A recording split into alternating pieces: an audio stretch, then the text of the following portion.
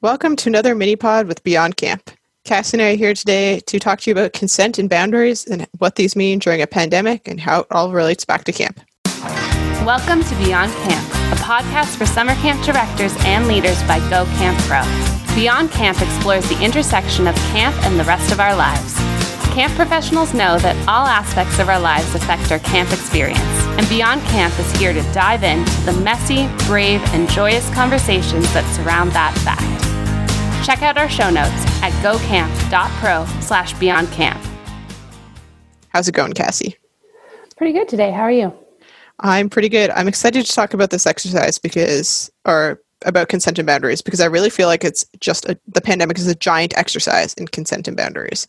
And I've been wanting to rant about this for a while, so this is perfect. This is exciting then. We always talk before these too, so it just builds us right up. Exactly, yeah. I haven't had an extra cup of coffee today, but I think we'll get through it. I've been trying to restrain my caffeine intake so I don't just get rambly on the podcast. I digress though. Cassie, why don't you start us off with some definitions? Yeah, so consent is the permission for something to happen or agreement to do something, which is, in my mind, a little bit straightforward and simple, and that there's more to it than that. So I found an acronym because, all great things come with an acronym, and, we always learn those from the one and only Beth Allison.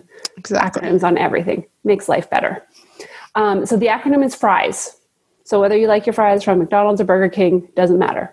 Get your fries out. F is for freely given. So the person is willing and able to give their consent. Reversible. They have the choice and ability to retract their statement and their consent at any time. It is informed. They have all the information they need to make the decision for themselves. It is enthusiastic. They're excited for this. If they're not excited, it's not consent. And it is specific. So it is clearly stated what they are giving consent for. Awesome. I like that. And what a great acronym. I feel like that's perfect for camp. Now, what about boundaries? Boundaries. That's a great one. Give me 1 second. I feel like these things, they're so applicable to camp and our everyday world. And I feel like the pandemic is just giving us a chance to practice these. And I feel like we often practice them at camp, and now we're bursting that bubble around camp and practicing them in day-to-day life. Yeah, so a boundary is a line that marks the limits of an area or a limit of a subject or sphere of activity, which again seems pretty, I want to use the word basic, because when I think about boundaries, I think about emotional boundaries. And there isn't always a clearly defined line. For sure. Let's start with physical, because I feel like that sometimes that's easiest for folks to wrap their heads around. So we have physical consent. And physical consent is like, please don't touch me, please don't come near me, I need that permission. And I think we often practice it at camp. It's really easy to practice it at camp, for example. Can I adjust your harness? It's asking before you do these things. Can I fix your life jacket? Can I put sunscreen on you? Can I fix your hat? It's becomes common practice in our lives, right? Anytime before we engage with a camper, we're asking, can we do this? And we teach that to our staff as well. And I directed an all-girls camp. And I would say to my staff, it's so important because imagine being taught from a young age as a female person, imagine being taught from a young age that you had the choice to say no to somebody when they wanted to touch you or be in your personal space. And what a powerful thing that would be. And I always found that really resonated with my staff, that we were teaching young girls 6, 7 years old, that they had the option to say no, and that we would respect that. If they said no, then we wouldn't touch them. And I think that's such a powerful life lesson. I think one of the ones where that kind of comes into play in my mind is, as you're growing up and you're with family and it's go give everyone hugs and kisses for the night. Right. It really kind of just sparks a little bit of what if they don't want to? Mm-hmm. And on that note, most cases of sexual abuse with children happens from somebody that they know. Mm-hmm. So physical consent is incredibly important. And I think physical boundaries comes into play with that as well. Yeah, for sure. They're learning where that line is going to be different for each person too. And it might, depend on where they are that day, what physical space they're in. Are they in their own home? Are they at school? Are they at camp? What is the physical space they're in? And that I kind of refer to it as my personal bubble. How big is your bubble today? Yeah, and your bubble is always going to be bigger depending on who the person is, or just like how you're feeling that day, how comfortable you are. Some people are more huggy than others. And so I think physical consent really ties into the pandemic, and that suddenly the actions that we take directly affect other people's health. So we're constantly being like, hey, what are you comfortable with? Like, are you comfortable with, hanging out in person without masks? Are you comfortable with hanging out in general? We're constantly checking in for boundaries and consent around that. And then you mentioned emotional boundaries and emotional consent. Why don't you take a turn at that? Yeah, I think this is even just as much, if not more important than physical consent, because our emotions play such a big role in everything. And I think even more now that we're in a pandemic, because we all feel differently about it, and we have a right to those emotions, and we have a right to share what we want to share and not share what we don't want to share. And that'll, again, I think, differ by person who you're having a conversation with, and where you might be for that day. Like, where are you at on that spectrum of how am I feeling today? What do I want to share? Mm-hmm. So let me just pull out my soapbox here and talk about how this all relates to the pandemic. And I've touched on this a little bit, but I think the pandemic is a giant exercise in consent and boundaries. And it's really hard for people who aren't actively versed in these and that don't regularly practice them. Because now I'm in Toronto, Canada, and every interaction that I have with somebody outside of my household is an exercise in this. So I might call up a friend and be like, hey, how are you doing today? Are you comfortable meeting up? Oh, you are? Okay, great. How do you feel about meeting at a park? Would you like us to stay masked? Are you okay with going to a patio? Did you want to grab coffee? Should we bring our own coffee? Every little interaction is, asking for consent and finding out where people's boundaries are. But it also means that people have to get very good at communicating their clear boundaries. And I'm still having a hard time with this. When I want to say to somebody, actually, I'm not sitting on patios right now. Like, me and my family aren't comfortable with this. And then I have to deal with that person's emotions because they aren't respecting that boundary that I've set. And so we're having to practice both setting boundaries and respecting other people's boundaries, especially when we don't agree with those boundaries around something like a pandemic, which we're all actively living in, and our understanding and how it affects us all is very different person to person. And so we constantly have to practice this. And then we also have to define our boundaries when we're out in the grocery store now.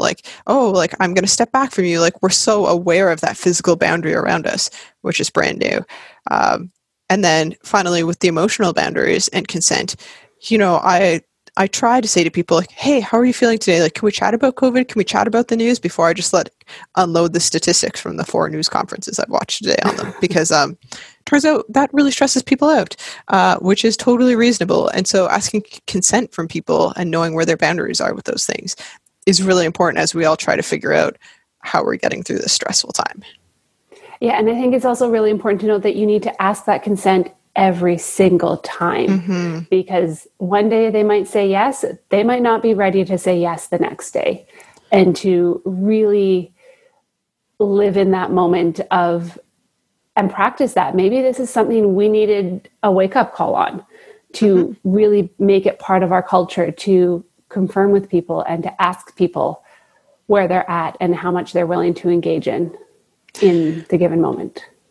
Yeah, I think so. In terms of being aware of how full people's buckets are and how the emotional capacity they have for things, I think it's been a fantastic exercise in that, to be able to be hey, do you have the ability to chat about this? And I found that a lot of my friends are doing it with things not COVID related, but just other stressful situations. I have a friend who's, getting married. And so she often, it's stressful to get married during COVID. And so I'll reach out and be hey, did you want to talk about this? Can I ask you questions about this? Or is today not a good day? Or she might come to me and be do you have the bandwidth for me to unload a couple things? And it's created this great relationship where we're constantly checking in, and it doesn't take a lot, but it just makes you aware. And sometimes I'm I'm swamped with work. I'm super stressed. I just don't have the capacity right now. Yeah, I think it would even be really beneficial to give people the language to do that, to be I don't have the space and capacity to do this right now, because sometimes finding those words in the moment is hard, especially as I think as camp professionals, where we're always like givers and we like to give and we like to just sit and listen to people. We need to almost have a flashcard with some of those words in our back pocket so that we can help remember them. And, for camp folks, as we're going through this time, and a lot of people are they're worried about 2021, they're worried about their careers, they're worried about their businesses. The list of concerns goes on. And each one just as valid as the one before and the one after. I think it's important that we be aware of how much we're adding to other people's plates, because you're feeling stressed and so is the next person. And just checking in with them and being like, is now a good time? Can I call you and cry to you? Because that's what I need right now. But will that be too draining on you? And that person can freely consent to be like, yeah, right now I have the capacity to handle this.